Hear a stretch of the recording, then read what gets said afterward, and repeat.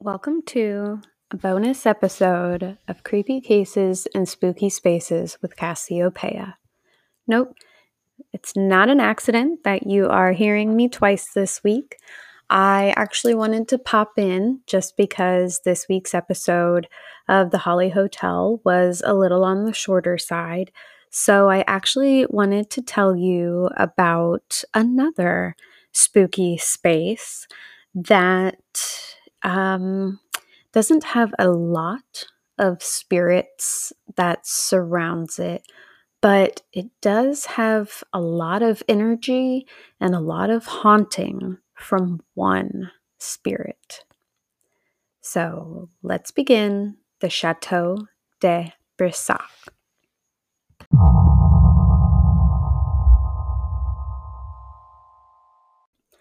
The Chateau de Brissac sits in the Loire River Valley of France, just south of the city of Angers. Originally built in the 11th century, but after the Duke of Brissac took ownership in the 15th century, he tore down the original medieval castle and built his own in a Renaissance style, leaving only the twin towers from the original castle.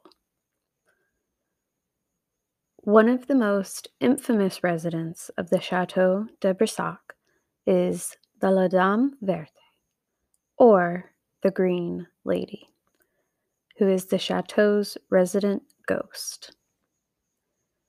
The Green Lady is said to be the spirit of Charlotte de Brissac, an illegitimate daughter of King Charles VII and his mistress Agnes Sorel. She's also the half-sister of King Louis XI. In 1462, a marriage was arranged between Charlotte and Jacques de Brissac, a nobleman. It has been said that the two did not love each other and the union was politically motivated. The two could not have been more different, Jacques being the outdoorsy and adventurous type, while Charlotte preferred a more sophisticated and quiet life at home. On May 31st, 1477, Jacques is reported to have returned from a long day of hunting, had dinner with his wife, and retired to his room. Like many in those days, they didn't share the same bed. In the middle of the night, a servant woke Jacques to inform him that Charlotte was having an affair with a man by the name of Pierre de Laverne. Jacques caught the two red-handed and in a fit of rage murdered the couple. Some say he killed them both with 100 blows of an axe, while some say he killed Pierre immediately and then strangled Charlotte. Their bodies were never recovered.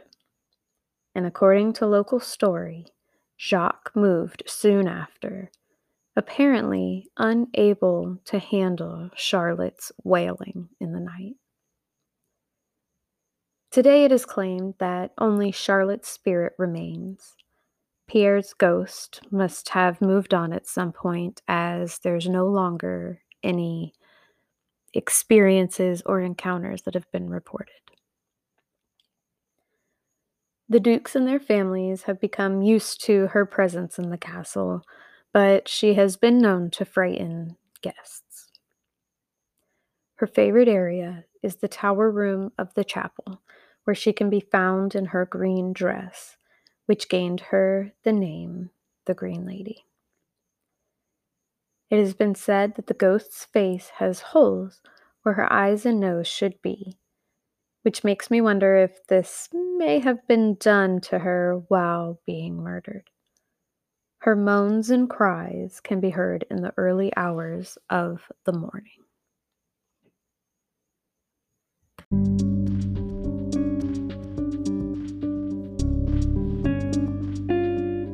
Creepy Cases and Spooky Spaces with Cassiopeia is an Ink and Memory production. Content researched and written by Cassiopeia. Audio editing done by Ink and Memory Productions. You can find new episodes every Friday on Spotify, Google Podcasts, iHeartMedia, or your favorite podcast platform. If you'd like to join the discussion, recommend a creepy case or a spooky space, or join me on a future episode to discuss all of the above, you can reach out through the anchor.fm podcast page. You can send me a message on Instagram and or Facebook at creepycases.spookyspaces, or you can send me an email at creepycases.spookyspaces@gmail.com. If you'd like to help support the podcast, always appreciated, you can do so through the anchor.fm podcast page.